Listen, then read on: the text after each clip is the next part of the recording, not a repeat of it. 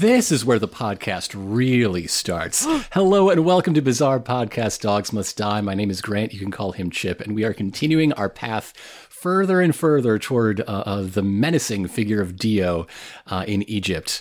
What is this? 10? Yeah, 10 through 12? Episode 10. That means we're talking about episodes 10 through 12 of Stardust Crusaders. These are just a really good set of episodes. I don't know. They're just really good. It's true. It's true.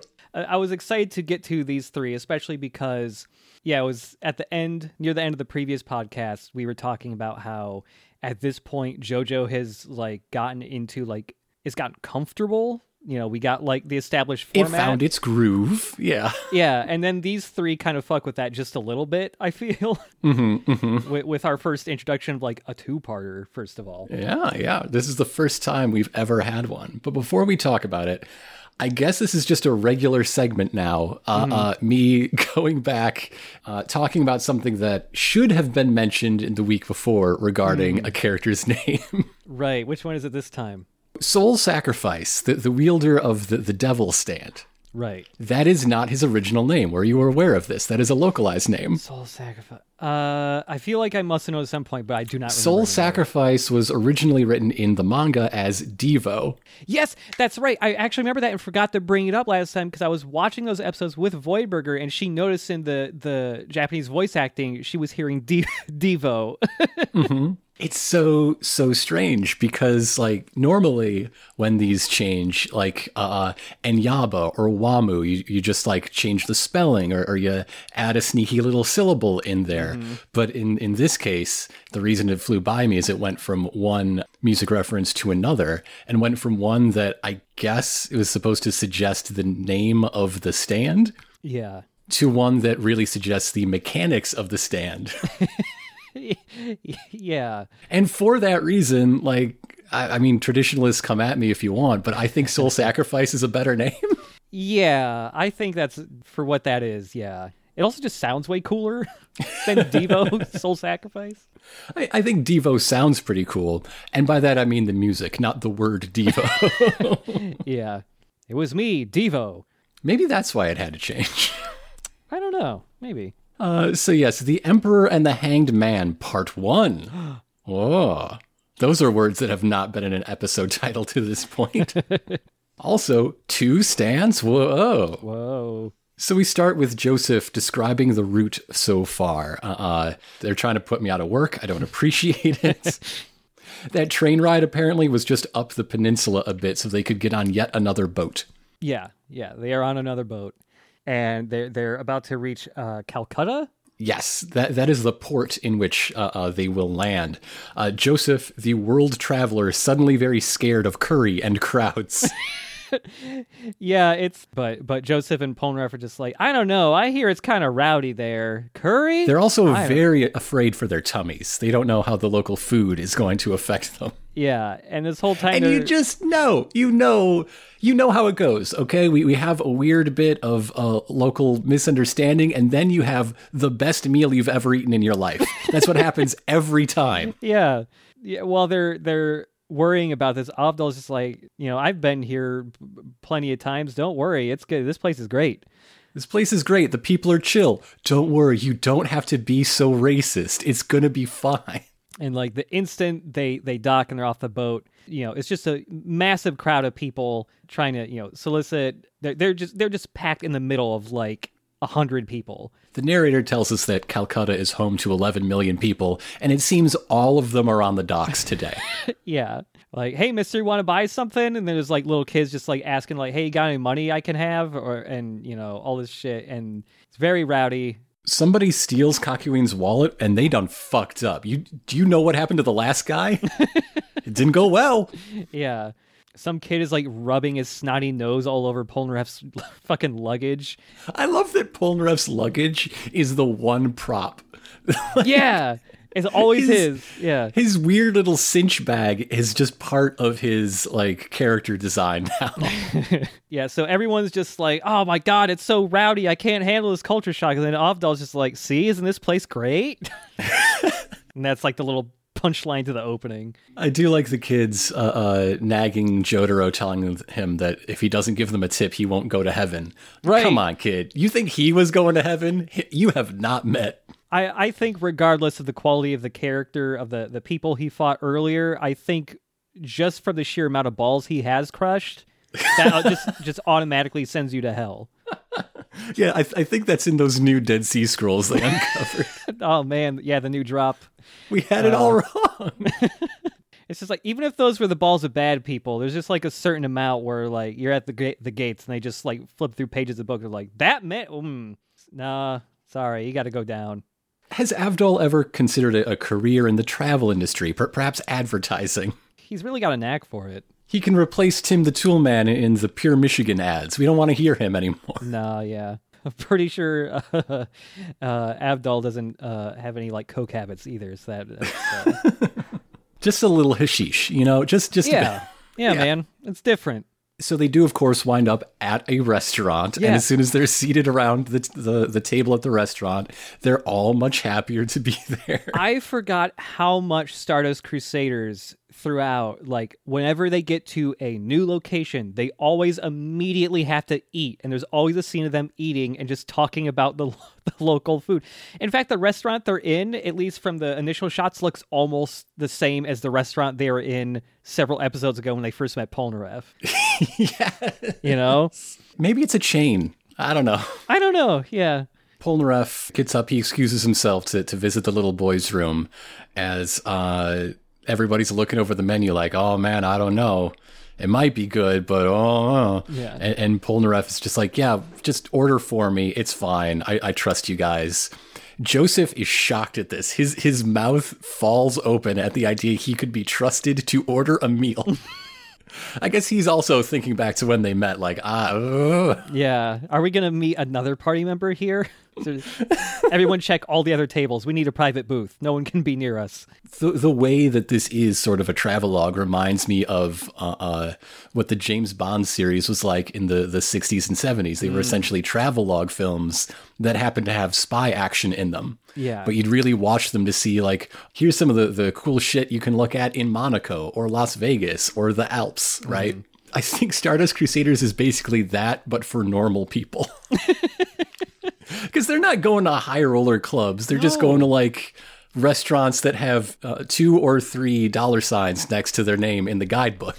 Yeah, like it seems like Joseph is, pretty wealthy, pretty loaded. At the same time, it feels like they're trying to stretch their trip budget, like maybe not thin, but they're trying to be economical about their choices here. They don't want to be attacked by some sort of stand user that lives in the banking system. It could happen. Oh man, it would be a stand that attacks via pneumatic tubes. Yeah. The decimal point tarot card. So Polnareff finds his way to the restroom, and we basically have the 3 seashells scene, except in this case, it is a giant pole that he's handed and has no idea what this has to do with bathroom business. I love this stupid bit. He asks for guidance, but the waiter is already gone in a flash. Yeah. He walks in, looks at the toilet, and it's a pretty normal toilet, I guess, but it's literally shining. There is like a lens flare. This toilet is so clean. Yeah, and Polnareff's, because it's not like up against the wall. It's just in the middle of the room. There's no big, water tank on the back. It's just the seat. But he's just like, all right, this looks fine. It looks pretty clean. Talking out loud to himself about how he can't stand dirty bathrooms. And so he shuts the door and the camera. I'm very curious why this seems to be like a 200 or 300 square foot room with the toilet in the dead center. It is quite large, yeah. Who would plan a room like this? The door shuts, the camera, pulls away from the bathroom door, and it's just quiet for a little bit as Polnareff is ready to use the toilet, and then he just begins fucking screaming, and he flies out of the bathroom. The waiter from earlier, the wait staff, comes by. He's like, oh, is there a problem? And Polnareff is just like really freaked out, goes, hey, what the fuck is this? And there's a pig's head sticking out of the toilet bowl. A live pig. Not a lot of tarot decks include it, but the toilet pig is one of the major arcana. This is the stand. The toilet pig. But the waiter cuts in and is like, oh, excuse me, sir. You see that the feeding trough that our restaurant butts against was built a little higher than normal. So sometimes the pig just gets right up there. That's what the stick is for. You beat the pig in the brain. Yes. And Polnareff begins to freak out as he realizes that, yes, this is a literal piss pig. Yeah. And the waitstaff tells Polnareff that his boss loves to get his butt licked by the pig, and then he makes a really weird, creepy face while he says that. Oh, man.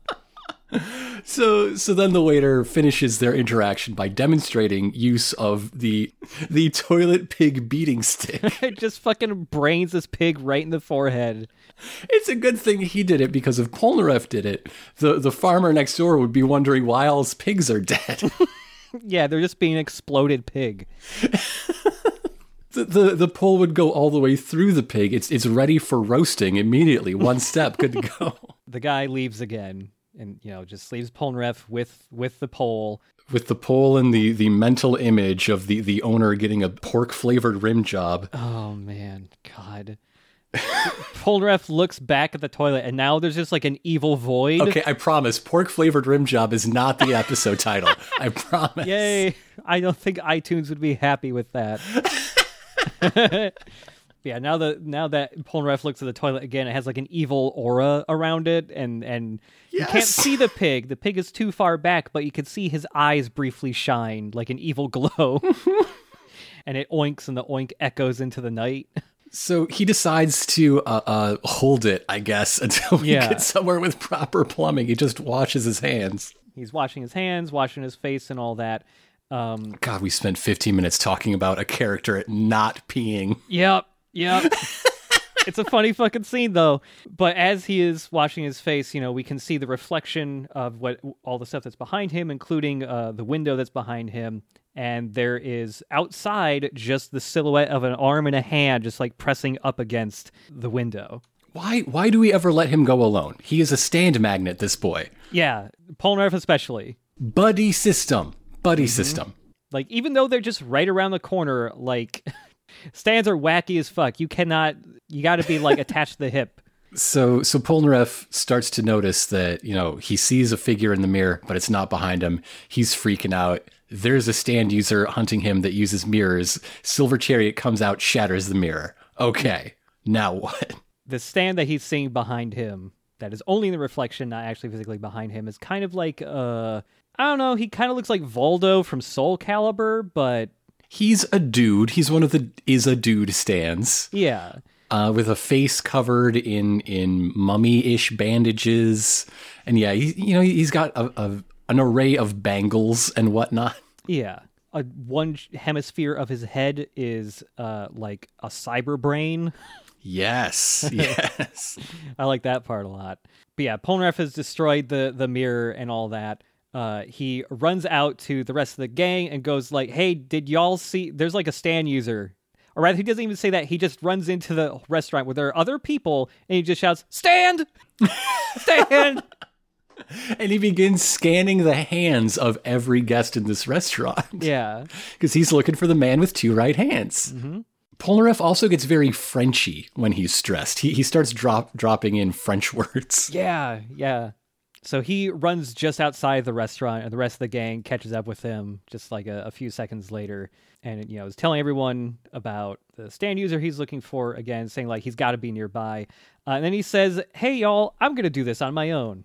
And Avdol shoots that the fuck down. And I've been thinking for a little while, we haven't had a good Avdol moment in some time. And here it comes. And I especially appreciate that he's the one to stand up to Polnareff because they have that personal connection. Yeah. But Polnareff is not taking that at all. So what starts as a challenge develops into a very heated shouting argument. They have a serious lovers' quarrel in the streets of Calcutta. Mm-hmm. Avdol is saying that this is like a very stupid move on Polnareff's part to like do any of this shit. literally any time we are separated, bad things happen. And Polnareff, getting really mad about this, tells Avdol, hey, I came with you guys just to find this guy I've been hunting. I don't give a shit about the journey to defeat Dio at all. And Polnareff even digs in personally on Avdol about his cowardice in running away when he encountered Dio. I mean, as opposed to pledging your stand in the service of Dio, like some people, Polnareff, I don't know. Like, people in flesh bud houses shouldn't throw stones, okay? When you take away the personal jabs and the posturing and the pride, this is an argument about an urgent motivation to strike while the iron's hot, go on the offense, versus the benefits of planning and preparation. Everybody is on Avdol's side. Nobody actually says so, except Kakyoin a little bit. Yeah. Everyone else is staying very quiet during this because it almost feels like oh no, mom and dad are fighting. Yeah.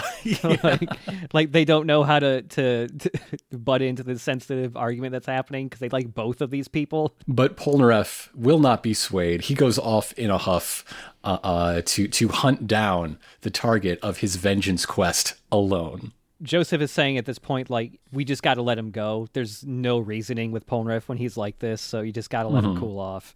And as Polnareff walks off to go do his own thing, we cut over to outside like the city, just kind of on some plains here, and we get introduced to a new character here riding a big old elephant. Yeah, he's just riding his elephant out into the countryside with a young lady with him who he ditches in the middle of nowhere. Yeah, she is in love with this guy who, by the way, seems kind of rude. Yeah, kind of looks like a drifter or a cowboy type of guy. He's a super handsome cowboy man. Yeah. He looks like the JoJo version of the cowboy from that one episode of Cowboy Bebop. Oh, yeah. He looks like JoJo's blonde Spike. Yeah. So this lady that's with this guy is like royalty. She's 16. That's one thing we learn. Yeah, she's underage, and this guy's, about the same age as like Polnareff probably. And, he tells her like, hey man, or hey baby, I can't marry you. I'm a drifter. That's my life. I can't change that. I would just break your heart. I love that his first thing is like, hey, get out of here. I'm done with you. I'm moving on. Yeah. And then she's like, no, I love you so much. And so he sighs, rolls his eyes, and like, okay, let's try this. I'm going to pretend that I'm so fucking in love with you, babe. Yep. He makes that. My love is so powerful and dangerous, though. You got to live your life without me. I'm bad news, but I'm going to love you so much forever and ever. And oh my, we're so fucking romantic right now. Okay, now will you leave? Will you leave? Yeah, he does make like the super hollow promise of like, I'll come back every once in a while. Okay. Every shot where he's like hugging her or something, he's just always sneering or rolling his eyes at this dumb bullshit. And he hops back on his elephant, but not too long after he starts on his journey, he comes across a dude chilling out by a very small chunk of broken brick wall, and it is the other stand user. This is the guy we've been looking for, the two-handed man. Yeah, who previous episode it was mentioned that his name was Centerfold, but the actual original name is J. Guile. Yes, J. Guile of the J. Guile band, whose biggest hit is Centerfold. This is another track that these localized name changes seem to follow. If you can't just pronounce them real weird, just have it be another thing that person's known for, but isn't so specific. Yeah. In a legal sense. Yeah. And this is a localization change that I also support, because imagine you're J. Guile. Yeah. And you become associated with this piece of shit? This cowboy dude comes across J. Guile, and they immediately both start talking about Polnareff. They know that Polnareff has gone out on his own, and it's going to be real easy to pick him off this way. All according to plan, baby. Just gotta upset his hot-blooded humors and pick him off. As they're talking about this, the cowboy guy here notices like a cobra is kind of sneaking up on J. Guile, And as the cobra leaps into the air to bite Jay Guile, the cowboy materializes a gun in his hand out of nowhere. This is so cool. This is really the coolest looking stand power. Yeah. Like, you could build a whole story about people who summon guns from nowhere. Yeah. That could be the only power, and everybody just has their own different gun.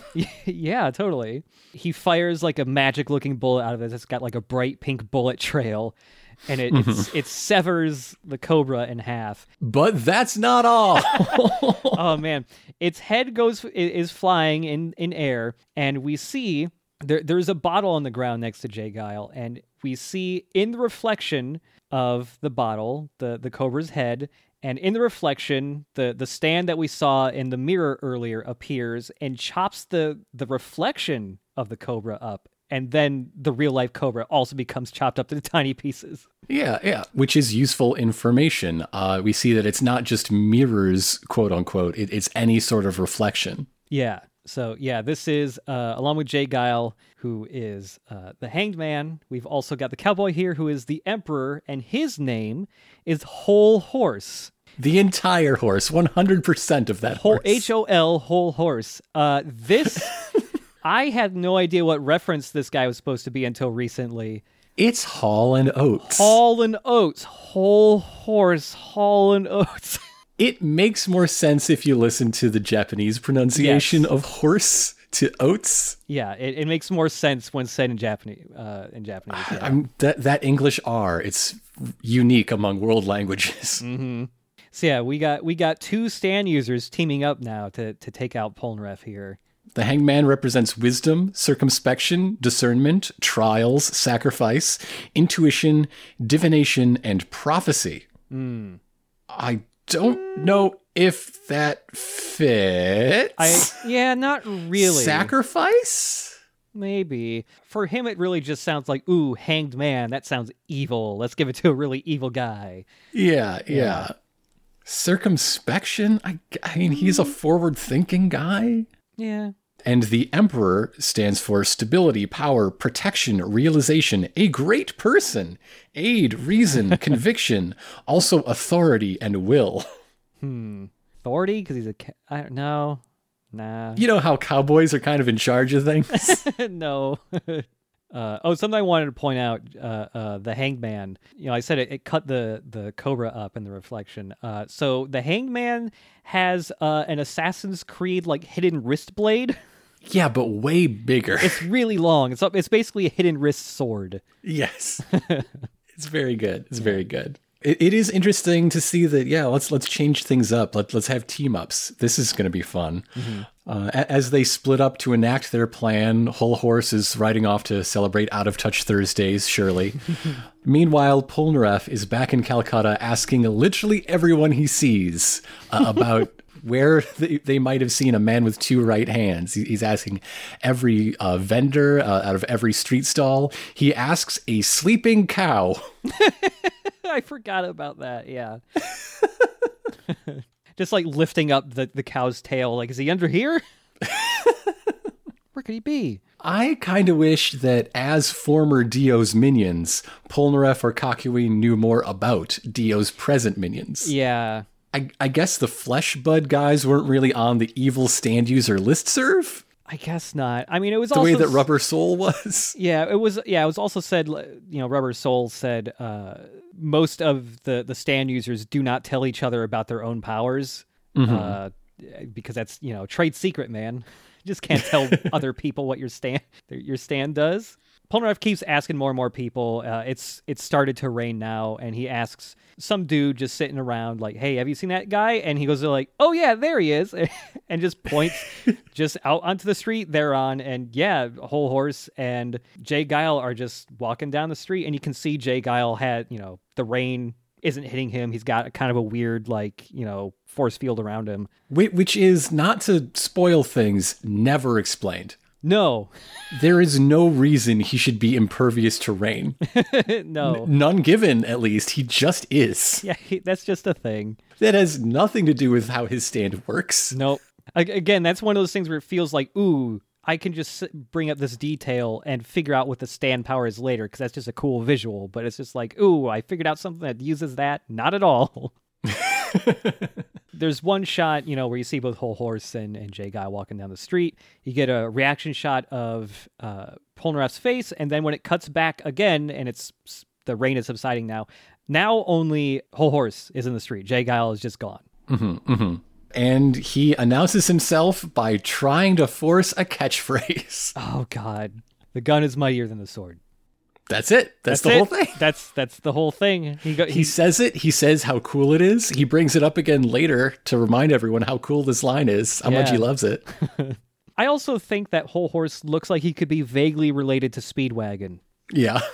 I mean, he's got Speedwagon's hair, basically, but I don't know. Mm-hmm. But yeah, this is one of those episodes where, shit, it might be getting serious because the credits start rolling as everyone's still talking and things are still happening, which means, they need as much time for animation as possible. We're using every last minute we got, baby. Yeah. Let's go. Yeah.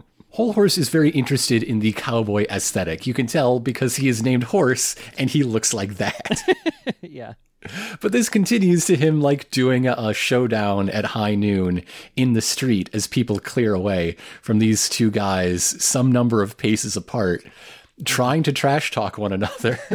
Although he's not quite entirely a cowboy, he's more of a board gamer because he wants to explain the situation through the lens of Stratego.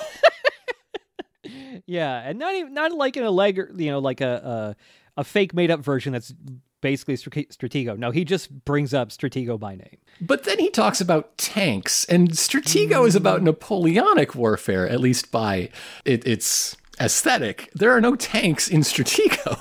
Alternate universe Stratego is crazy. This is what Stratego is like in a world with slightly higher gravity. Yeah.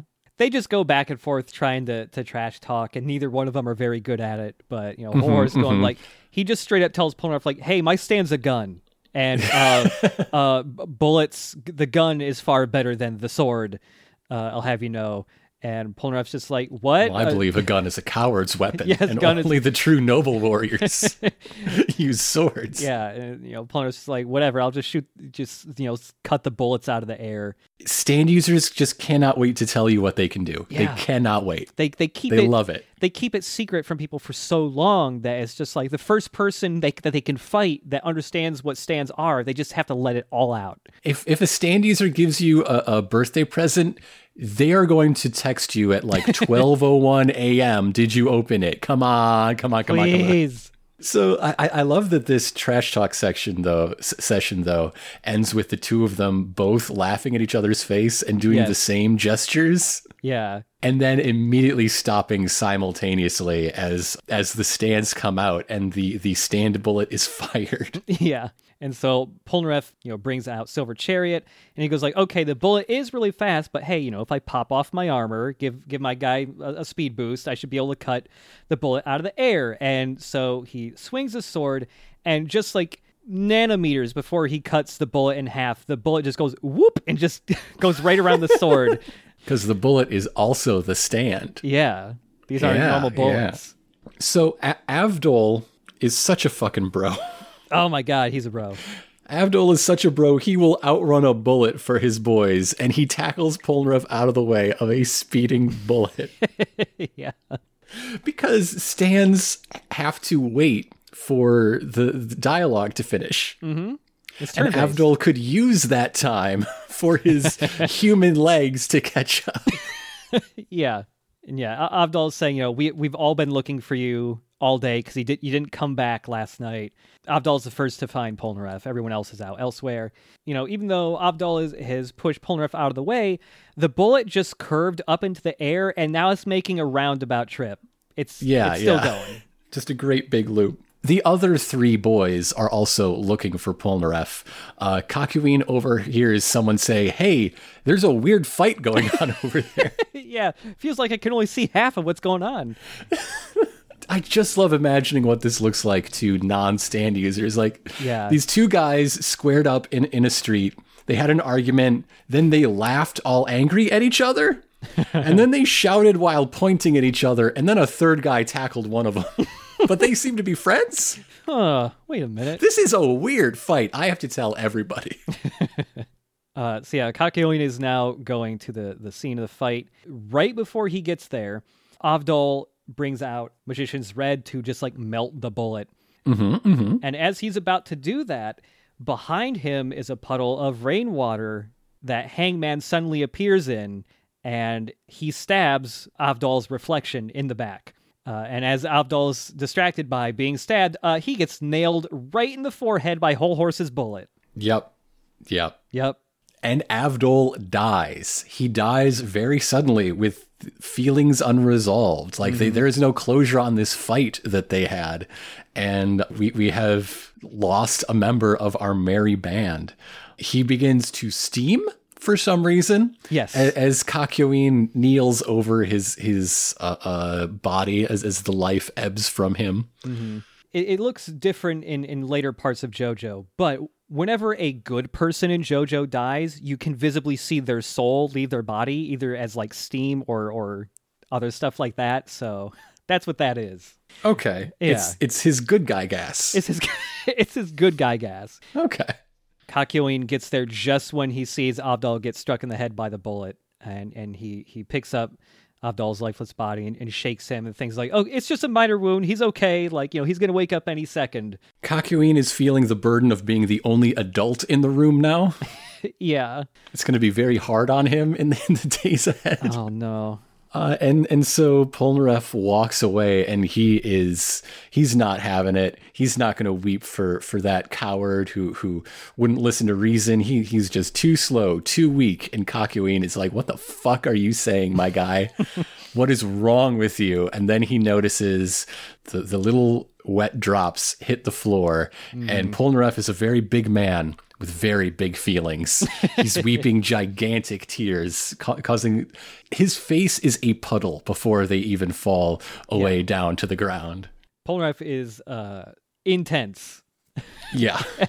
It is so much tears. He's always at 11. That's the thing. His anger, his sadness, his attempts at humor. Yeah. And he ends the episode crying, saying, having people die on me annoys me.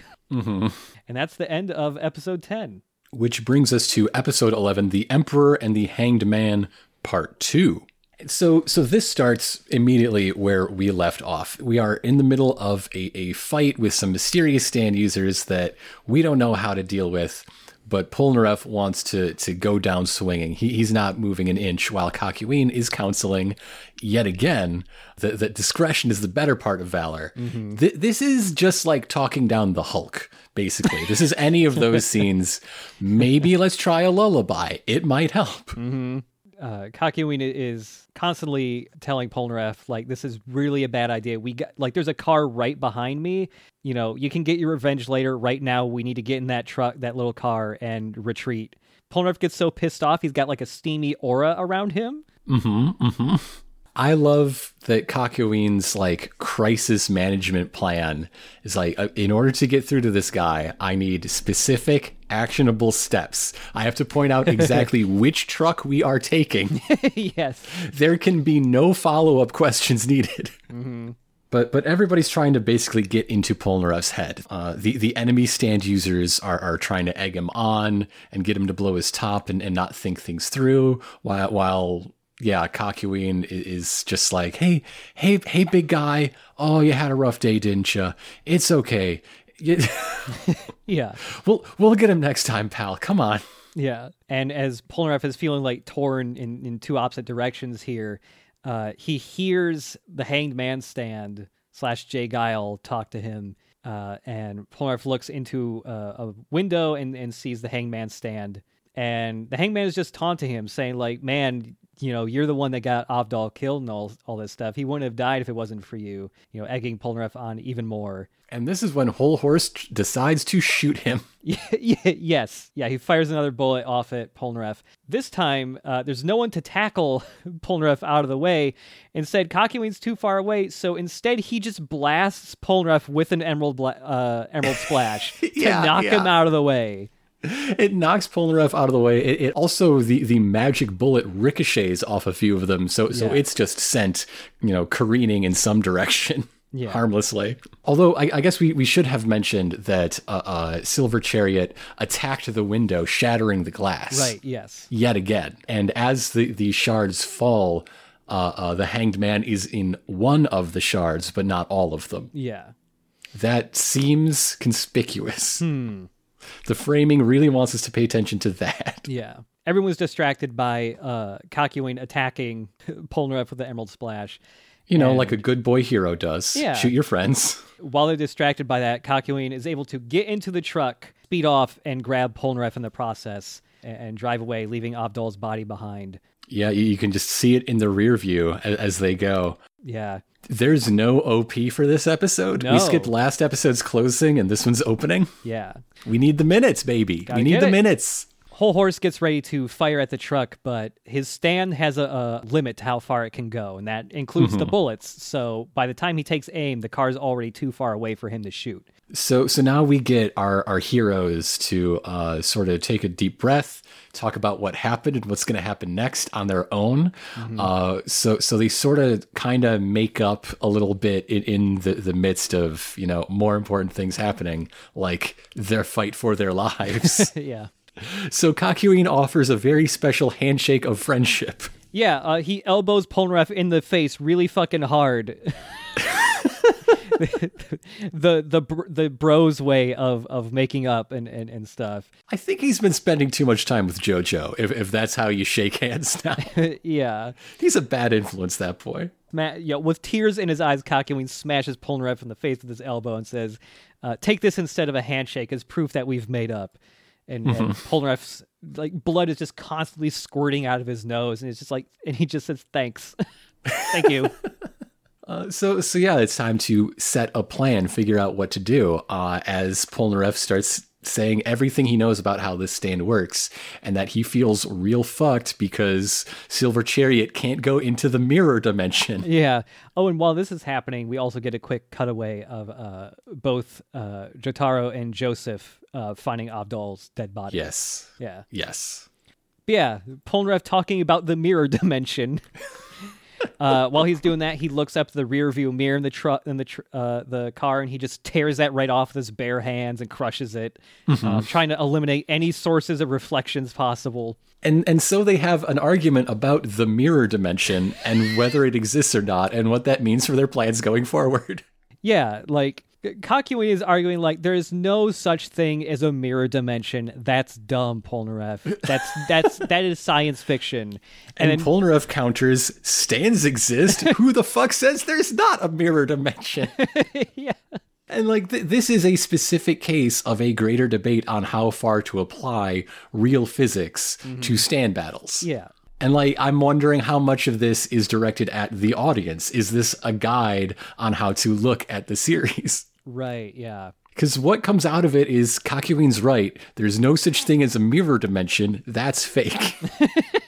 Yeah. Also, in the next episode, we get more examples of how anything that is real works. The only exception is stands seem to have hit points that can only be reduced by the direct actions of other stands. Yes, yeah. They are subject to all laws of physics, except when it comes to injuries. Or things that would cause them. Yeah. And while they're continuing to argue about the mirror dimension, Polnareff looks down at the steering wheel because a glint catches his eye, and there's, some metal plating and stuff on parts of the steering wheel, and oops, the Hanged Man is in that tiny little surface. It's in the chrome highlight on the steering wheel. Yeah. And so they fucking bail. Yeah, and the reflection Hanged Man is just in the bed of the truck, and he's crashing through the windshield behind them. So they swerve in a tight corner that rolls the truck over and over itself. They sort of crawl out of the wrecked cab, injuries minor but present, and just run away and hide behind some rocks, far from civilization, so therefore far from windows, far from mirrors, far from puddles, hopefully. Yeah, when they're first crawling out of the wrecked truck, Polnareff notices very briefly there's a glint that shines on a part of the shattered windshield that then zips to a different reflective surface. Yeah, this is the first time we see, as viewers, the motion, the transit of the Hanged Man. Yeah. It's so cool, though, that we finally got our first stand named for a musical reference. That's great. I love that album. Yeah. It really postdates the series, but it goes to show how forward-thinking Araki is. But yeah, the Hangman teleports like onto the reflection of the bumper on the truck, and Polnareff cuts that up. They dive behind some big rocks, and they suss out, wait a minute, we were just able to briefly see him travel from one reflective surface to another. That means he's actually light. There is no mirror dimension. He's just made of light and is visible on the surface of mirrors. Yeah. Like all reflections are. They are light bouncing off of the surface of reflective surfaces. Yeah, it's just like the stand can selectively, say which things he is reflecting off of. So Polnareff just starts barking out orders. He wants Kakyoin to tear off all of his shiny, shiny buttons. And that's going to take a minute. He's got a lot.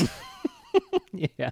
And while they're trying to do that and prepare, a little kid walks by and goes like, damn, are you guys okay? You look hurt. This kid is no Anne. This kid is not even a Poco. My God, he's not even a Poco. They look at this kid and then they go, oh shit, as the camera zooms in on his eyeball and the Hanged Man is chilling out in the reflection of the kid's eye. This is such a cool idea. It's not exclusive to JoJo, but it's such a good idea that the monster is an image living in the eye, because you get that transgression of it living in you. Like the little tiny black goo worm swimming around the dude's eye in Prometheus. So fucking cool. Oh, yeah. Or just, that the monster is the image of the monster, just a wasted idea in the Time of Angels, but oh well. A lot of people like that episode more than I do. Yeah. I don't care for it particularly, whatever. But once again, the question is, are you a bad enough dude to stab a child in the eye? Yeah. It keeps happening. Yeah, Hanged Man just straight up asks like Polnareff, like, hey, you can't hurt me now in this kid's eye unless you want to stab it out, of course. Come on, stab the kid in the eye, come on. Yeah, so Hanged Man in the reflection of the kid's eye grabs Polnareff by the neck, and then in real life you see just the indents of the fingers gripping onto his neck, which is really cool. And Polnareff begins to laugh. Now, if I were a stand user and my opponent began to laugh, I would simply stab them then and not wait to hear what they're laughing about. It's just like because there aren't that many stand users, compared to the general population. So stand users probably don't get to fight against other stand users that much. It always feels like whenever their opponent starts chuckling when it seems like they're about to get owned, it's just like, all right, I got to hear this out. What do you got? I don't get to see this happen very often. What are you going to do? Polnareff has an idea here, but before he enacts his plan, he does the whole Inigo Montoya speech. He seriously does the speech. He introduces himself with his full name. He says for whom he is fighting, his sister and Avdol. He essentially says, though in different words, prepare to die. Yeah. He goes like, hey kid, sorry for this. I'll buy you some candy later. And then kicks up a bunch of dirt off the ground into the kid's eyes, so he's forced to close his eyes shut, which means there's no reflective surface for the Hanged Man, so he has to go somewhere else. He jumps to the only reflective surface available, Polnareff's eye, and so because Polnareff knows where he's jumping from and to, Silver Chariot can be there like some sort of speed of light baseball player. Yeah. And swipe at it in transit. None of this explains why rain doesn't land on him. None of this. No, it does not. Polnareff explains that plan, and then we see the Hangman in Polnareff's eye explodes. He's got a big bloody gash all across his body now. They also then hear Jay Guile off in the distance scream, and so then they follow. They follow the sound of his screaming. So they find Jay Guile just kind of leaning up against a broken pillar. They find a pretty handsome dude with a hat that has dangly bits on the hat, and they're like, this must be a stand user.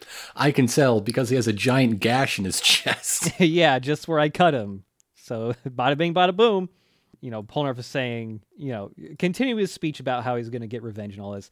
And while he's doing that, a knife comes flying from behind him and just lodges directly into his shoulder blade. Because that was not J. Guile / Centerfold. That was some random drifter with a flair for fashion. Yeah. The real stand user slashed him across the chest to become a decoy, and appears as a half-melted man who has no irises in his eyes. He's just sclera, baby. All sclera all the time. Yep. And he's just a real rotten potato-looking freak.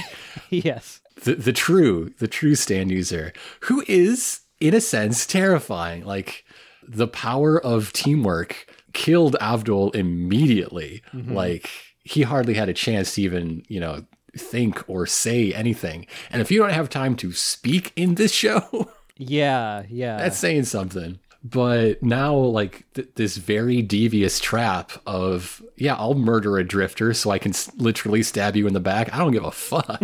Yeah. That's a scary dude. Yeah, like, out of all the stand users that appeared so far, this guy is, like, the most evil one and the most dangerous one by far. He seems incredibly capable. Like, Tower of Grey was like a serial killer that caused like multiple plane crashes. That was his MO. And somehow this guy seems worse still. But Tower of Grey never seemed like he could take out another stand user who is paying attention. Yeah, totally. Centerfold seems like he really could, especially when, he's got backup. Speaking of backup, now is when we get our Emperor title card interstitial. Oh, right. And I love this one because it's just a gun. It's just a drawing of a gun, and it's got some just a really cool looking gun. Yeah, it's kind of like a cowboy revolver, but it's like a sci-fi cowboy revolver, sort of. Yes. Yeah, it looks pretty neat. So back to the action, and all I can wonder is how hard is it for artists to draw backwards hands? Oh my god, yeah, I was thinking that too. Like, it looks good, but it seems difficult. Years and years of practice in order to do good-looking hands the normal way, and then, like, here's a fucking curveball for you. Draw this 12 times a second. See how you like it. Oh, no. So, J. Guile has a plan to make this situation far worse and far harder for Polnareff and Kakyoin to attack him, because Kakyoin was about to do an Emerald Splash on the dude. There's just a whole bunch of people nearby, and J. Guile just shouts like, "Hey, these guys will give you money." And he just draws a big crowd of people to surround the two. It's like a repeat of Landing on the Docks in Calcutta. They're just being bodied in this huge scrum of people like, money? Did somebody say the magic word money? Money?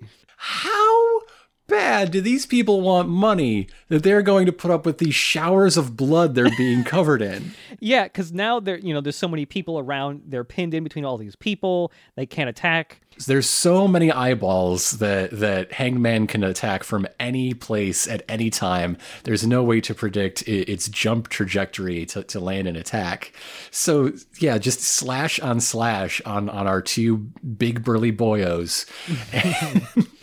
Yeah, so yeah, it's like a fucking SeaWorld show, the amount of blood that these people are going to get covered in. Yeah, it is really funny just because you're so focused on the protagonist, like, getting assaulted from every angle by knife slashes and them erupting in blood everywhere, that it is hard to think the first time you're watching it, like, wait a minute, these people are just seeing guys randomly explode into blood clouds, and they're still just like, ooh, money! Ooh! Who's got the money? Is it in there? No, that's my larynx. No. But J. Guile is taunting them, saying like, "Oh, you think you found my stand's weakness? I've known about this weakness for years, and I've come up with so many different ways to counteract, these weaknesses." And then he talks about how truly sad it is that Polnareff's, years-long quest for vengeance ended here, so close. It is the Count Rugen speech. Yes! They're just doing the Princess Bride. Yeah. How popular was that movie in Japan? I know somebody who watched it. Yeah. It sold at least one ticket, that's clear. Yeah. Oh, I want to hear the Japanese dub for that movie. Oh, God. You know that Inigo would have the, like, really deep Toshiro Mifune voice? Oh, yes. Yeah. So now it is Kakyoin's turn to as Polnareff is about to give up the ghosts, be like, no, that's not how you do it when you're about to claim your prize. And he does the Inigo Montoya speech. You killed my Avdol, prepare to die. Yeah. We're also getting a variation on Polnareff's solution from earlier, kicking the dirt into the kid's eyes. He pulls out a shiny golden coin he's got in his pocket. And says, hey, whoever catches this gets to keep it. And he just flicks it up really high into the air. So that no matter which eye Hanged Man is in, it will be going to this one small point. Everyone's looking at the coin, and so Polnareff kicks up dirt into everybody's faces, and so Hanged Man shoots out again. He only has one place to go, the coin, and Polnareff is able to land another direct hit on Hanged Man. The soundtrack, the score picks up these soaring strings that feel so good because this guy is so bad. This feels like a well-earned victory. Like, this dude killed Avdol. He killed Polnareff's sister. He's incredibly dangerous. He's a super bad guy, yeah. He's a super bad guy, and they made overcoming him seem so much more difficult than, like, I'm thinking back over the last few episodes. Nobody has been this hard to kill. Yeah. So to see it coming, these violins they hit right is good. Yeah, this specific song, it plays a lot for when Polnareff is doing cool shit. I believe it does get used for other people too, but yeah, this song is really good, and it hits really good for this episode too. So the Hanged Man is dealt a critical slash and dissipates, and now Silver Chariot is focusing himself on Centerfold / Jay Giel himself. And he gets death by mouth violence. Oh no! It's stabbed right through the tongue. It's the second guy that gets stabbed clean through the fucking tongue. Polnareff turns a dude into a pincushion. He gets stabbed 1,000,000 times, just like the devil. And when he dies, he gets flung into the air because he's pinned up against a metal gate. He gets flung up into the air, and when he lands, he is hanging upside down, like his foot caught on the top of the gate. Yes, hanging upside down from his ankle, much like the figure in the Hanged Man tarot card. Yep. It makes me wonder how many of them have parallels in their deaths to their tarot card that I didn't notice. I mean, Temperance's great weakness was being submerged in water. There's another one, I guess. Yeah. Yeah, I don't know how. I feel like the Hangman is the most obvious one. If there are any others that have that, I can't remember off the top of my head, at least. But yeah, Jay Giel he's dead. They fucking killed the shit out of this dude. And so both Polnareff and Kakyoin are going back into the city to meet up with everybody else. They just flash there. They move in the space of a single edit. Yep. As they're being walked up on by, oh right, that other guy, Whole Horse is here to play. Whole Horse is still here. However, Enyaba knows that people die, Whole Horse doesn't have it. Yeah. Whatever it is, he ain't got it. Nope. Because he's walking up, feeling confident, feeling his Hall & Oates, you might say. Sure that whatever he does, he's got the backup of the immortal Jay Giel. Like, he's feeling really cocky. He's just shooting random windows and other bits of glass to scatter reflective surfaces everywhere to set stuff up for Jay Giel. Because he's a good partner. Yeah. Polnareff and Kakyoin just inform him, yo, we killed that dude. And I love the reaction here. Whole Horse just, for a beat, just is frozen still, and then he just immediately turns tail and starts running away.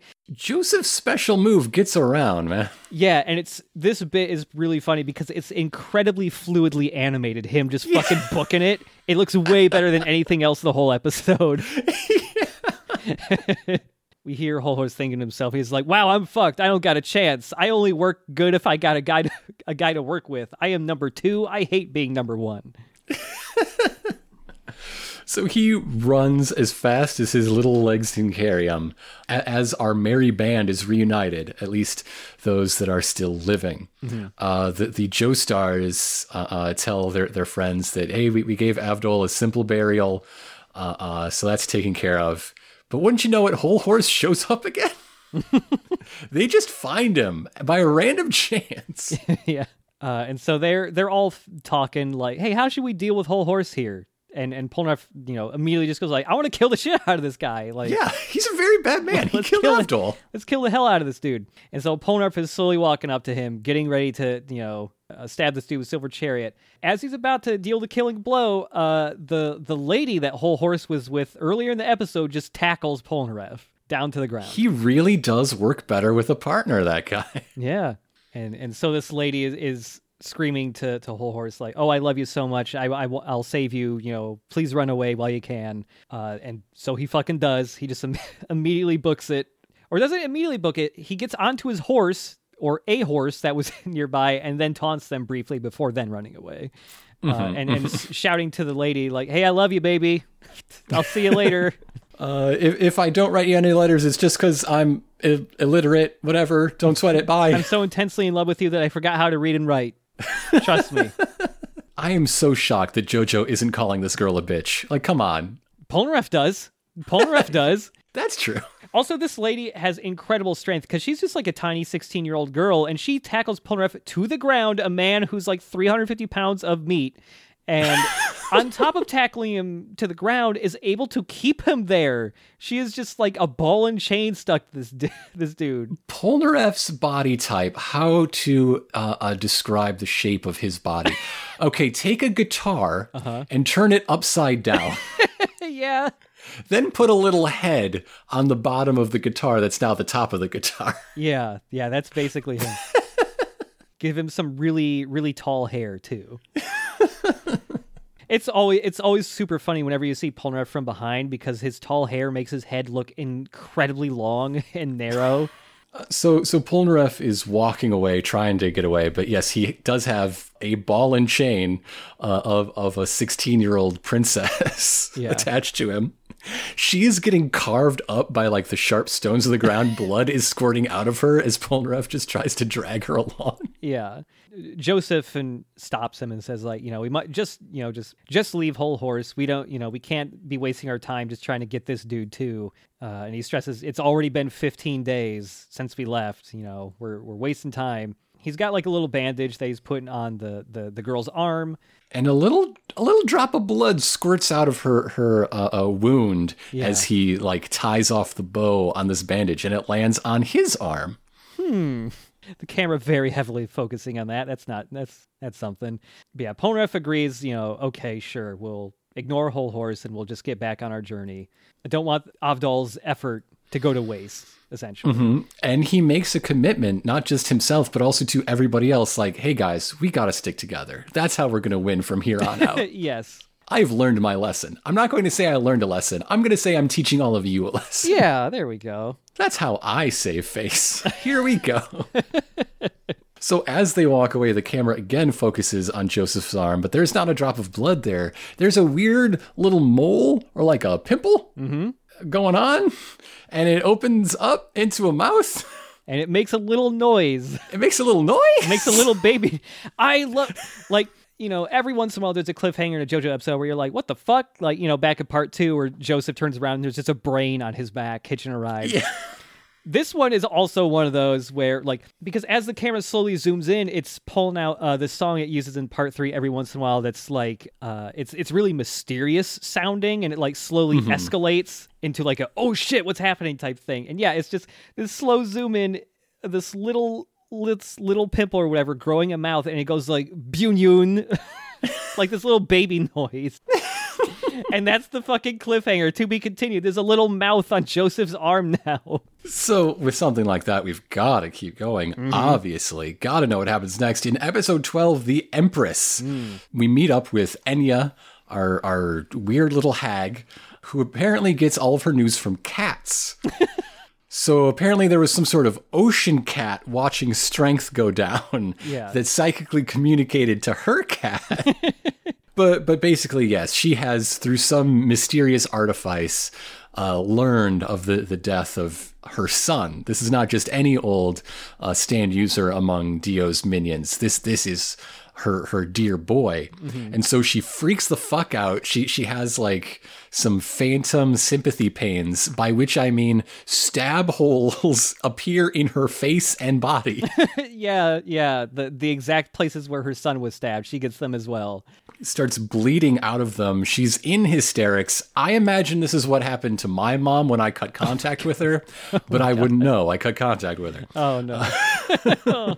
So yeah, she is mourning the loss of her son and all this, and just weeping, completely losing it. Weeping that her son had such a pure soul. The cat seems real unhappy with all this drama. Yeah, this cat won't move, but it's hissing a lot.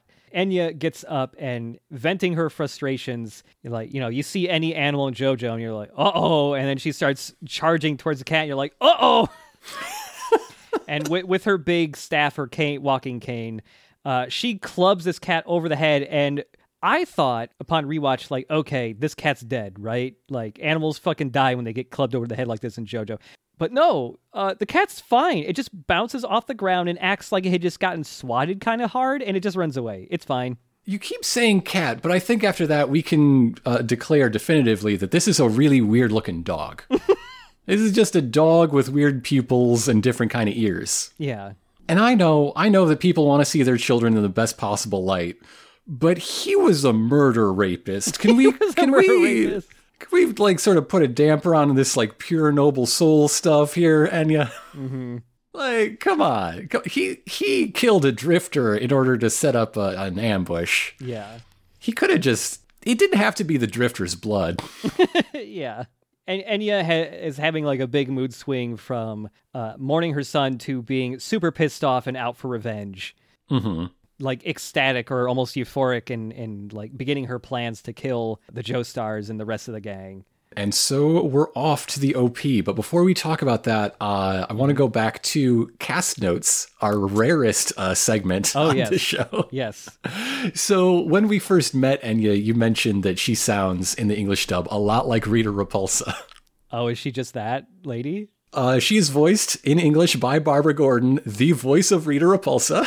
Oh my god! Wow, I was right. She is also the voice of Mother Talzin in the Clone Wars show and Marl in Final Fantasy VII Remake. Oh, fuck!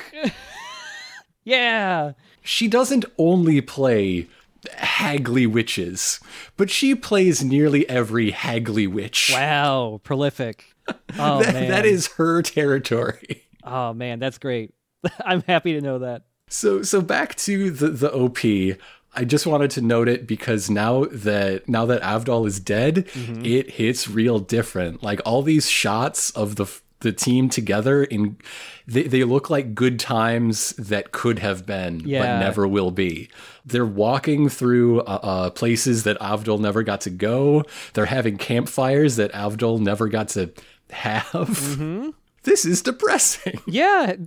The way protagonists or other good characters in JoJo have died in the past, they always get usually like a really big theatrical goodbye for the most part. Both Zephyles get, multiple minutes dedicated to them.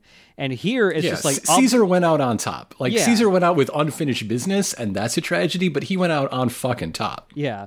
Meanwhile, Avdol just got gunned down in the streets, and that's it. That's it. He didn't get to have last words. There was no closure with anyone or anything. Mm-hmm. He didn't even get to make a final stand with his stand. Yeah. So our boys are all on the bus. They're all on the bus now. This bus will not last long, I think. Yeah, modes of transportation other than your feet are very dangerous to be in Stardust Crusaders. But it's not just them. They've brought this princess lady with them. And Polnareff is talking to her, and this looks like one of those paintings that get captioned as mansplaining jokes. Yeah, it's that. Because she is just stone-faced staring forward while he's trying to tell her about, the dangers of tunnel vision in life and love, and how whole Horus, he's really just a rotten rat bastard of a guy. Yeah. And never quite gets there to saying, you should date me instead. But that's the goal of his entire thing he's saying. Very, very clear goal. She can see it, and that's why she's not making eye contact. She is desperate for him to go away. Yeah. She wants to invent earbuds so she can put them in to send a signal. Yeah. But yeah, they are heading now on bus to the city of Varanasi. Is that how you say it? I forget how you say that. We get plenty of B-roll alongside our description of the Ganges because JoJo's invented the travel channel. Mm-hmm. They animate, those steps that lead down to the Ganges River, But yeah, just more travelogue stuff from the narrator. Mm-hmm. And that's, for the most part, the only time the narrator pipes in anymore is just to introduce the new location. Yeah. I wonder what the restaurant will be like this time. Ooh. So meanwhile, back on the bus, there's a fly buzzing around until it is not, because it is bitten in half by the mole on Joseph's arm. And Joseph just looks at his arm. The mole is a huge growth on his arm now. It is like fist-sized. And it clearly... it grew dozens of times its size in an instant. I think that's worrying. And it clearly has like an evil face on it, like growing on it. And Joseph just looks up on it and goes like, man, this thing's really big. What doctor deals in arm faces? Yeah. And so when they get off the bus, everyone's like, damn, dude, you got to get that checked out. Polem's like, doesn't it look like it's got a face on it? And Joseph's just like, shut the fuck up. No, it's not. I'm a fussy old man. Did you forget I'm fussy? I'm Yeah, really fucking fussy. Yeah, Joseph's being a grumpy old man again, and he's just like, I'll go to the doctors myself. You don't have to fucking take me there like an elderly old grandpa. I'll do it. Polnareff offers to come with them after he gave that speech about how we shouldn't go off alone. The first thing that happens is Joseph goes off alone. Mm-hmm. God damn it. But yeah, Joseph's at the doctor's getting his arm face checked out. But before he goes, there is this very strange shot of the girl. Has she been named yet? She gets named on the bus, right? I don't believe she's been named at all. Okay. She gets named at some point in this episode. Yeah. This as yet nameless Indian princess has a tight close-up on her face as she sticks out her tongue, and there's a little face on the tongue that makes the same weird baby noise. Yup. This is Kung Pao to readmit the fist. Oh my god, finally, the sequel my 12-year-old self was waiting for. So yeah, Joseph's at the doctor's, and the doctor is just like, oh yeah, I could get rid of that, no problem. I'm just going to cut it off. Don't worry, this is normal. But Joseph continues to be a fussy old baby grandpa who doesn't want to get his boil lanced. Especially when the doctor's like, hey, the scalpel's pretty rusty. Still works, though. It's still good. So Joseph doesn't look. He like closes his eyes and turns away as he hears the noise of about, what would you say, a dozen slashes? Yeah. The doctor's a quick worker. He's that surgeon people like to talk about that like killed 3 people and cut off his own finger during one amputation in the Civil War or whatever. What? I have not heard of that. Well, now I have to look up the real story. Okay. Credit for the information and some of the specific wording that you're about to hear goes to Katie Serena, writing for allthatisinteresting.com. Good job on that SEO, making you the first search result. Dr. Robert Liston, the fastest surgeon of his time. He could perform a leg amputation in 2.5 minutes.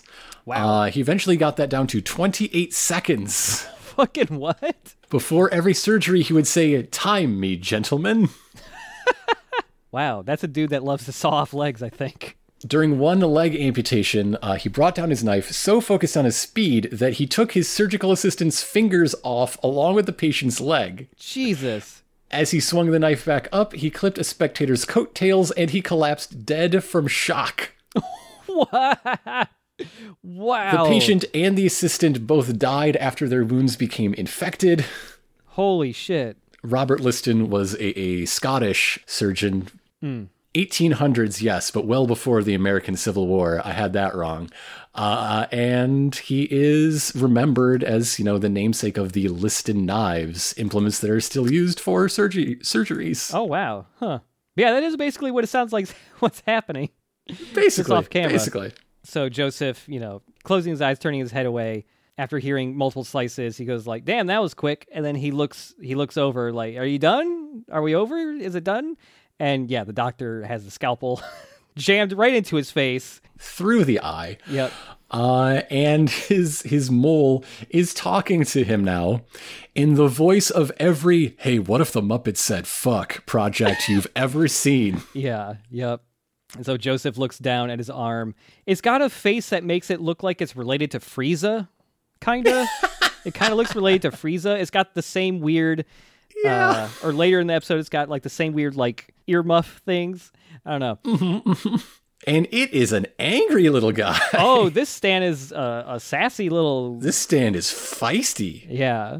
And it introduces itself as the Empress. The Empress representing fruitfulness, action, initiative, length of days, the unknown, the clandestine, also difficulty, doubt, and ignorance. I think they just wanted a girl one. Yeah. This is the girl one. This is the girl. It's kind of a girl. So he fights his own arm. Yeah, Joseph gets into a battle with his own For the rest of this episode, he's fighting his own arm one way or another. This fight rules.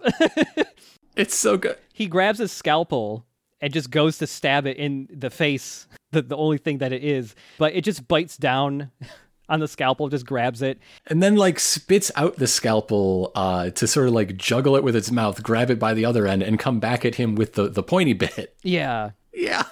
And it pukes at Joseph. It's like got acidic puke that burns through stuff a bit. It pukes at him. It slices off his robot pinky. He just cannot keep that robot pinky. Yeah. So Joseph's trying to just get the fuck out of the room. But a nurse comes in and notices like, oh shit, the doctor's dead. Joseph's a murderer. And the cops get immediately called. Well, the cops get immediately called because the Empress, in a truly impeccable vocal match for Joseph Joestar, just what a chameleon. The stand pipes up and says, I'm Joseph Joestar. I'm an American. I killed this man dead because I hate doctors, but I like you, baby. Come on, Toots, let's go. Here's my address. Bet the cops will never come looking for me, the murderer, Joseph Joestar. Yeah. And this is the first of many episodes that became another JoJo meme in that, at least with the Japanese voice acting, this is an episode that has a lot of Japanese Joseph saying English phrases and swears. There's a lot of, oh no, and son of a bitch, and holy shit. To let people in the production, this was a delayed recording for us. So in order to remind myself of what happened, I rewatched these episodes after I did, the first pass where I was watching really closely and taking my notes. So for the second one that I was just going to watch straight through to remind myself of what happens, I watched with the Japanese vocal tracks. Yeah. So yeah, I got that, and I heard both versions of the Empress's voice. They are the same, but in different languages, and I love them. Yeah. So yeah, Joseph's on the run from the cops now. There's cops all around the clinic. I want the Empress to become like a new party member. Like, this is a very big departure from Avdol, but I think that opens up a lot of new dynamics within the group. It could be very interesting. Let's see how it goes. We don't have a really sassy one yet, really. Yeah. Closest we get is Polnareff, but he's more like cocky. I don't know. Yeah. So Joseph has barely made it out of the clinic before the cops got there. He is just in the alley right outside, and he tries to crush the Empress just by banging his arm really hard against the wall. But it doesn't work because the Empress has now sprouted arms, and I believe he has a tumor of baby Sinclair. Yeah, it's got beefy little baby arms now. This stand is about to say, not the mama, I swear. So the wall that Joseph's trying to smash the Empress against, there's a window with iron bars over it, and so now the Empress with its beefy little baby arms has grabbed onto the bars, so Joseph can't move anywhere. As the Empress starts screaming like, Hey, police, I'm over here. So now we're in a familiar position. Joseph Joestar and some cops in an alley. Joseph begins charging his Hamon, thinking like, oh man, it's been a long time since it came down to this. This is about to be a bloodbath. Thank God he doesn't have any fizzy beverages. Yeah. So yeah, he tried to use the Hamon on the Empress, but as the Empress states, only stands can hurt other stands. So Hamon doesn't do shit to it. Also, I'm your own arm. Your Hamon can't hurt you, which is me. Yeah. You silly goose. Also, I like that the Empress stand is versed in how Hamon works a little bit. A little bit. A little bit. She knows her stuff. Joseph swears to himself, shit, Jesus, Mary, and Joseph. Yeah. All of them. I need all their help right now. Family reunion. I'm fucked.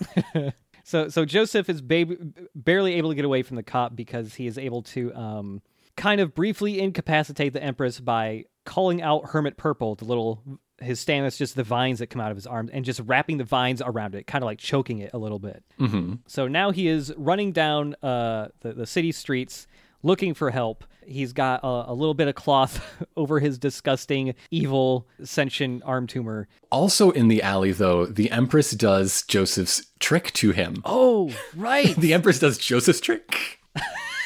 Joseph's trick. Yeah, the whole you're about to say blank thing. Yeah. Well, she predicts that he's thinking about how useless Hermit Purple is in a situation like this.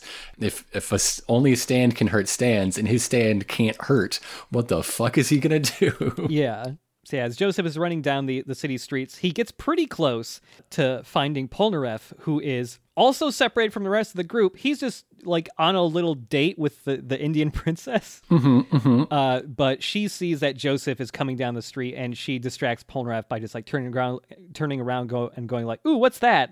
And I swear she must have introduced herself earlier, probably on the bus, because I'm starting in my notes to refer to her by her name, Naina.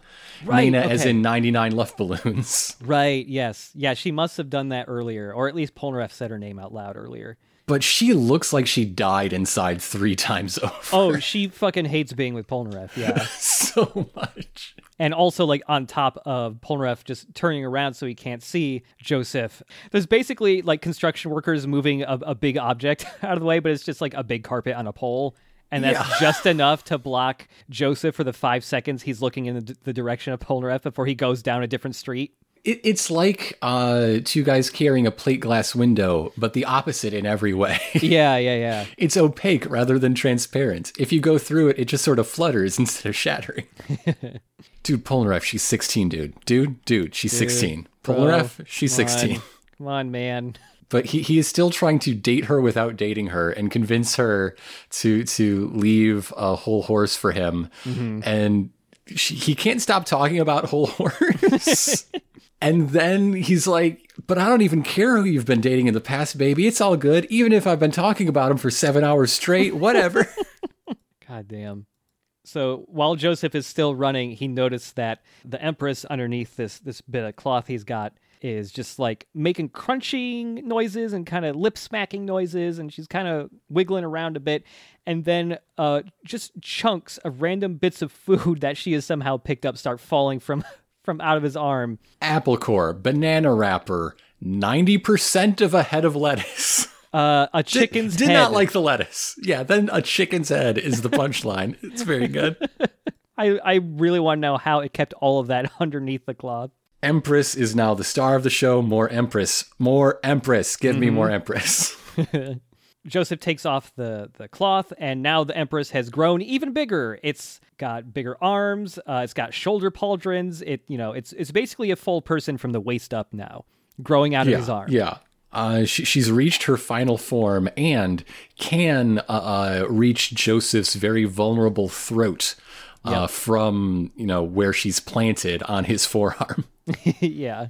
So he tries to wrap her up in Hermit Purple again, but she is too strong. She starts like mockingly referring to Joseph as her dad now, saying like, "Hey, you can't treat your child like this." Now, this whole setup, there is a very clear metaphor in the eldest being betrayed by his own body. Like, this is showing like the fear of age and sickness slowing him down, made all the more clear by the fact that this started as a mole that suddenly grew and changed shape that he needed to get checked out. Like, there is... Empress is referred to as a tumor many times. Like, it's very clear what's going on here. Mm-hmm. But the metaphor that is instead coming out in the dialogue is, the whole parent thing, instead being portrayed not by the body you have, but by your issue, your own flesh and blood coming against you. Mm-hmm. And like, there is, again, the potential of body horror in the horror of childbearing, a part of you becoming its own entity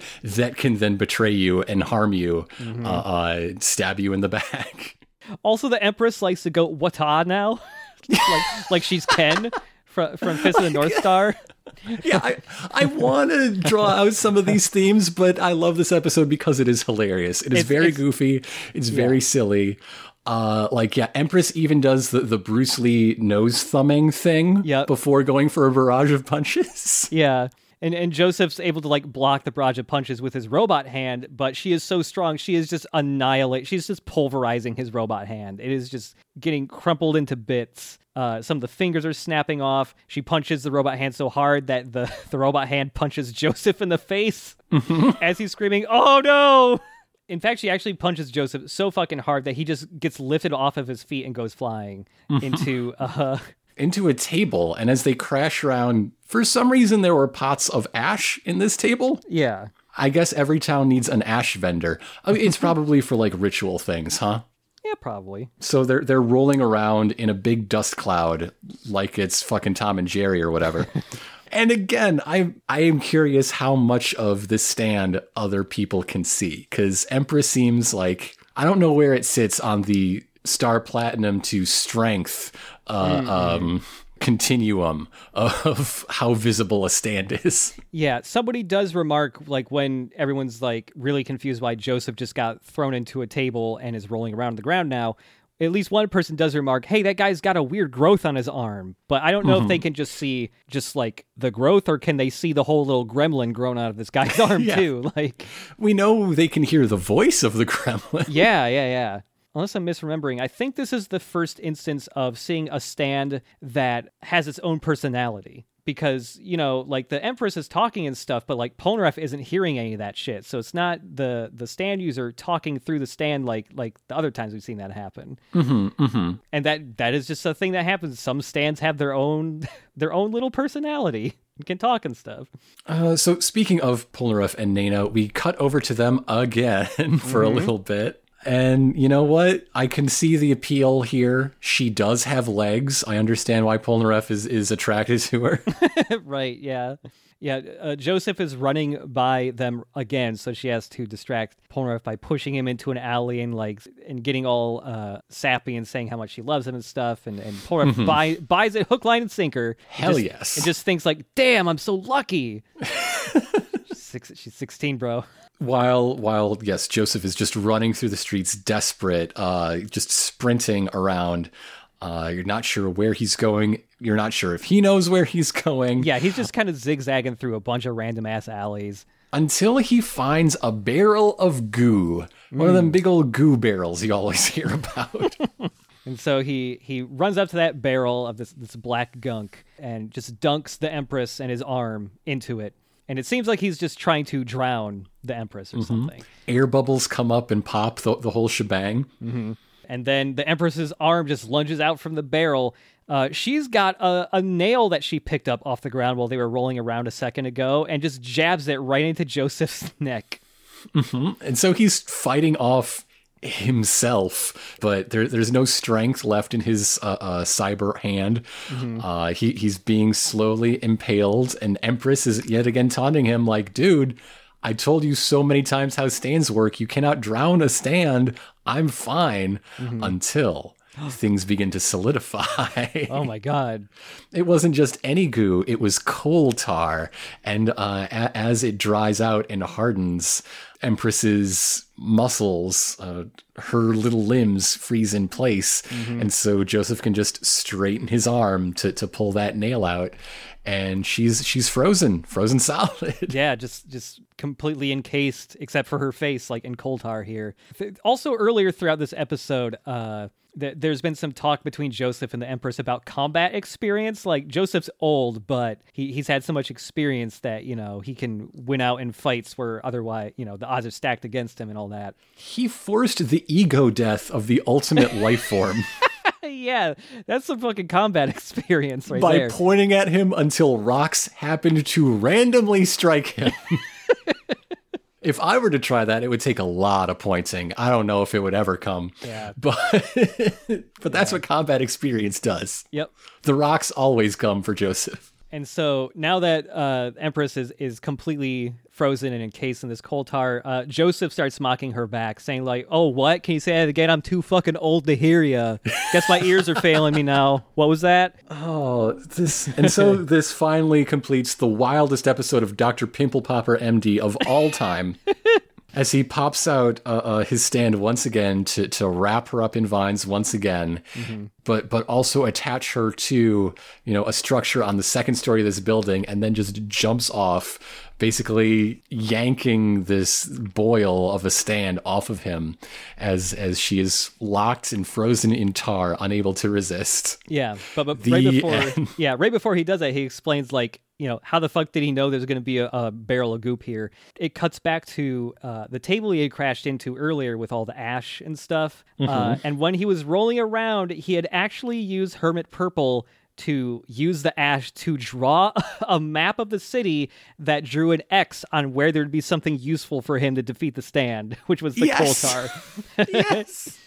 I love the way that... I mean, it's just a perfectly Joseph move. It's absolutely right. Like, this episode is Joseph's greatest hits. Like, you love this guy. It's time to really shine a spotlight on all the great things you love about this guy from when he was young. He's still got it, baby. Yeah. Like, Joseph straight up says at this part, at some point, like, "I still got it, baby." Like, almost verbatim. Up to this point, he's just like, okay, if I can find a camera to smash, I can find the stand user, I will just punch someone in the face until my arm stops screaming at me. That's plan A. Yeah. But no, he doesn't need a camera. He can make an image out of anything because he's fucking Joseph Joestar.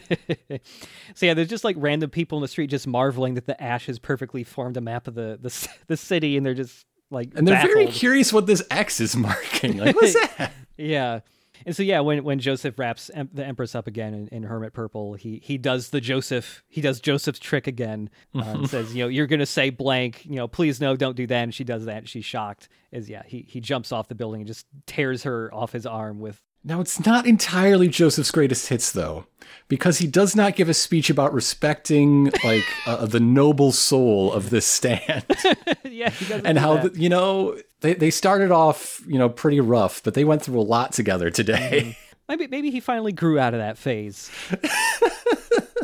Joseph thinks about the times he did that. He just gets embarrassed now. So meanwhile, back in the date zone, Polnareff is there with Naina as she explodes into vomit. Oh, yeah. Like, right as he's about to kiss her, she just starts, like, vibrating and jiggling and, like, gurgling, and yeah. She vomits all over him. It splashes across the alley, and then her body splits open to reveal a slug-like woman inside her. Yes, a much larger woman than Naina was somehow inside of her. This was actually just a disguise of the Empress. And the thing is, Polnareff has had worst first dates. Like, this isn't so bad. But on the other hand, she's not really 16, so hey, come on. Smooch the lady, no objections, go for it. Yep, everyone's trying to cancel me, but hey everybody, my defense of there was a much older woman disguised as a 60-year-old woman is passing the test. Look, I'm not taking advantage of an innocent 16-year-old. I'm being manipulated by a murder woman. There you go. It's much better. I'm innocent, Your Honor. So everybody catches up with each other. Night has fallen. Hey, JoJo's in this episode. Hey. So's Kakyoin. It's been a while. Hey, JoJo. And the boys are all looking out over the Ganges, like, man, it sure would be nice if we could go to the hotel. Too bad one of us is an accused murderer. That sucks. It's going to take a couple days before any Speedwagon lawyers get out here and convince the cops to not arrest this man. Until Joseph throws the keys to his new rental car, I guess, at Polnareff, and they lodge in his hair. It's really funny. Keys sticking out like the fucking sword in the stone. Yeah, it's really... And Polnareff's like really despondent. He's just sitting on the ground, just staring just into the middle distance because the girl he liked was actually a weird toad woman that wanted to kill everybody. So yeah, he doesn't even react to this key just like lodging in his hair. There's like a really funny sound effect to the key lodging in his hair too. It's good. They all hop into this rental car and start driving away. And just before the episode ends, oh, watch out. There's an There's evil-looking another car. car. Whoa. There's an evil-looking car behind them. To be continued. Not all cliffhangers are created equal. It's okay to admit it. It's fine. Yeah, it's fine. To be continued. A car. Ooh. This show has never had a cliffhanger as dramatic and oh shit, things are about to get real as Baron Zeppeli stepping up to die. Even all the way through part 5, I think that is still the best cliffhanger in all of JoJo. It's just really good, especially with Roundabout like picking up in leading into the cliffhanger ending. Yeah, it's so good. But at least it's nice to still have some as just bizarre and like, what the hell message am I supposed to get out of this? As a little mole opening up to say, "Chomimi!" Yeah. God damn, man. That is the entire agenda for today. It's a really good stretch of 3 episodes. I enjoyed these quite a bit. Like, I enjoyed the show getting as like dramatic and weighty as it could be. Yeah.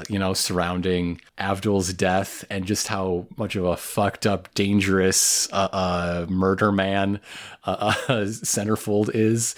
And then this hard swing into a sort of nostalgic comic episode. We're watching Joseph, who's taken a step down from being practically the sole hero to, 1/4 to 1/5 of a hero. Mm-hmm. But he still has all of his overacting enthusiasm. Yes. The soul of Joseph is the same. And seeing that come out in what's essentially a comedy episode. Yeah. Like, yeah, he's fighting for his life, but Empress is never scary in that same way. No, it's just a really entertaining comical stand and just how rude it is. Yes. How much it's taunting Joseph and how it's just this little arm gremlin just punching this guy. I enjoy when the stands and or users are such dramatic foils to whoever they're facing off with.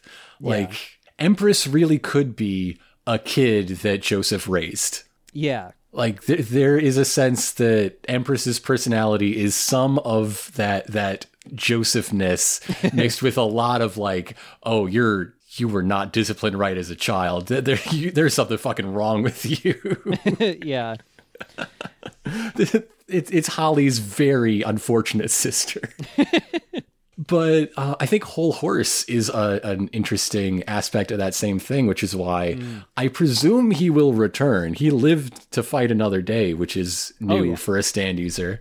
The way he's laughing in unison, he's clearly a mirror for Polnareff, but he has I know I'm number 2. I'm the backup that is sort of Avdol-y. He has a JoJo-like a relationship with women.